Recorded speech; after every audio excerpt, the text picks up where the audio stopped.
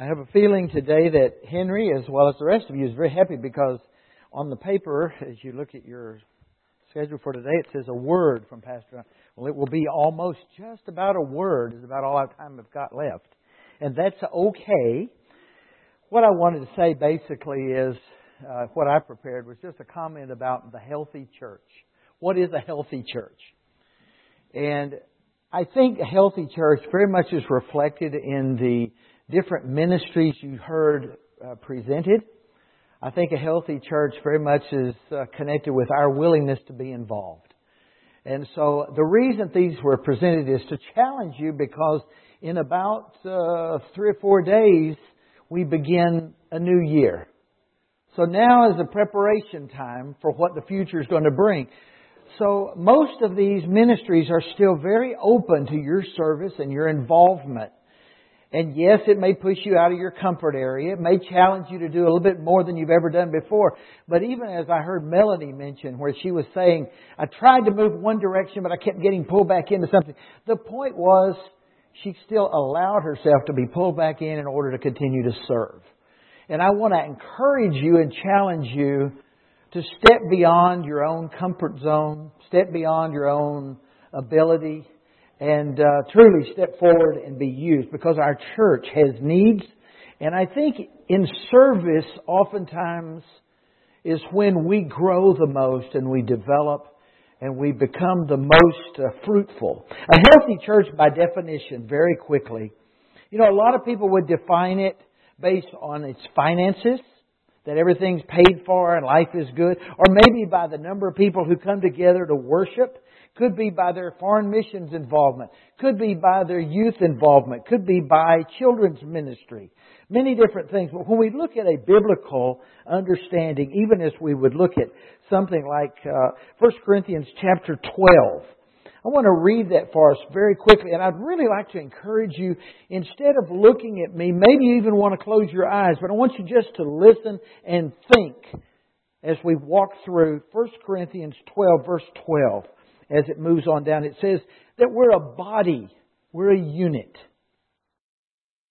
Though it is made up of many parts, and though all of its parts are many, they all form one body. So it is with Christ.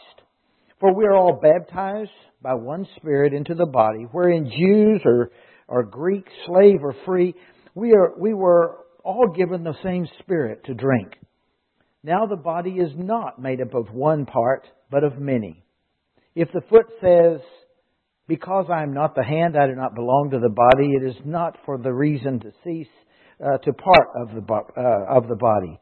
And if it's the ear should say, because I am not an eye, I do not belong to the body, it would not even for that reason cease to be part of the body.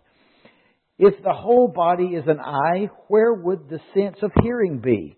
If the whole body were an ear, where would the sense of smell be? But in fact, God has arranged the parts of the body, every one of them, just as He wanted them to be.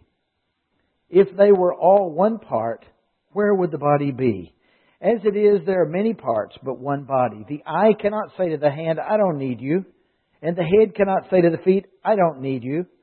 On the contrary, those parts of the body that seem to be weaker are indispensable, and the parts that we think are less honorable we treat with special honor, and the parts that we feel as unpresentable are treated with special modesty, while other presentable parts need no special treatment. But God has combined the members of the body and has given greater honor to the parts that lacked it, so that there should be no division in one body, but that its parts should be equal concern for each other. If one part suffers, all suffer. If one part is honored, all rejoice. Now you're part of the body of Christ, and each one of you is part of it. If one suffers, all suffer. If one rejoices, we all rejoice. I don't know about you, but I will admit I'm sometimes guilty of not taking adequate rejoicing over the successes of another thing within the church. I tend to look at that and say, wow, they're doing really well. Good for them, but, I'm just not up to the same speed. They're ahead of me. They're doing really a good job. When in fact, we need to remind ourselves that successes in the church by others are good news for us because it means the body is healthy. There are three things that are usually defined with a healthy church.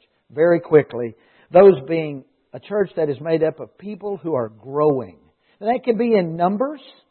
It can be in spiritual maturity. But growth by a church is very important for a church to be healthy. Secondly, a church that is a serving church.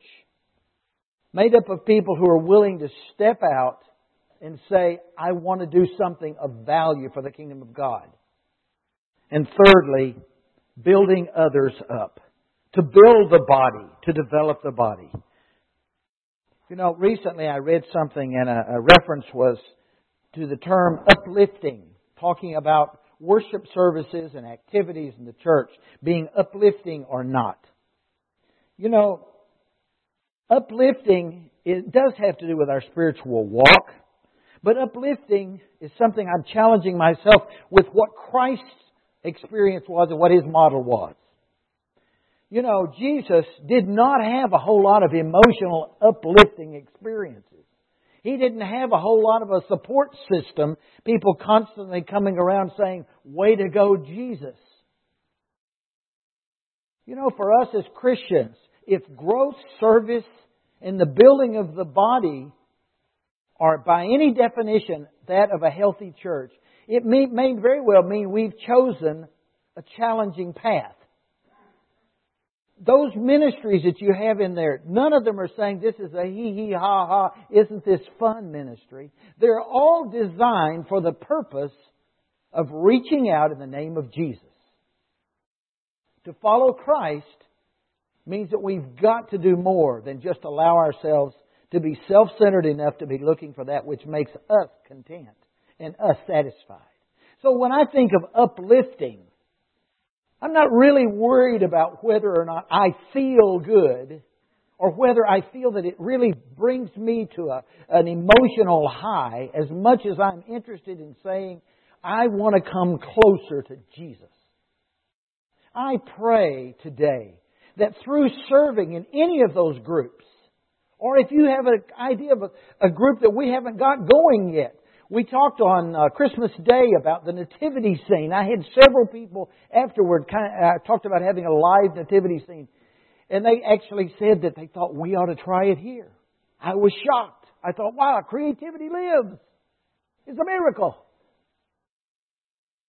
If you've got a dream and you've got a skill, even if it's not normal within a church that you think of as something that the church normally does, let's talk. Maybe that's a ministry that could actually be effective in reaching others and touching lives that we wouldn't normally touch.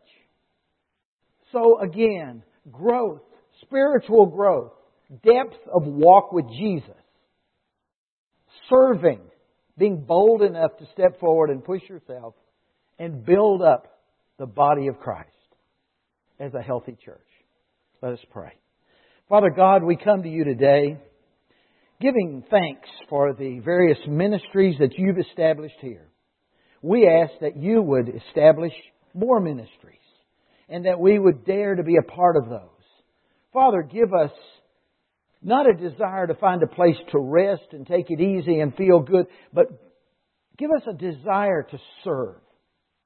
Give us the creativity and the boldness to step forth in Your name. In Jesus' name we pray.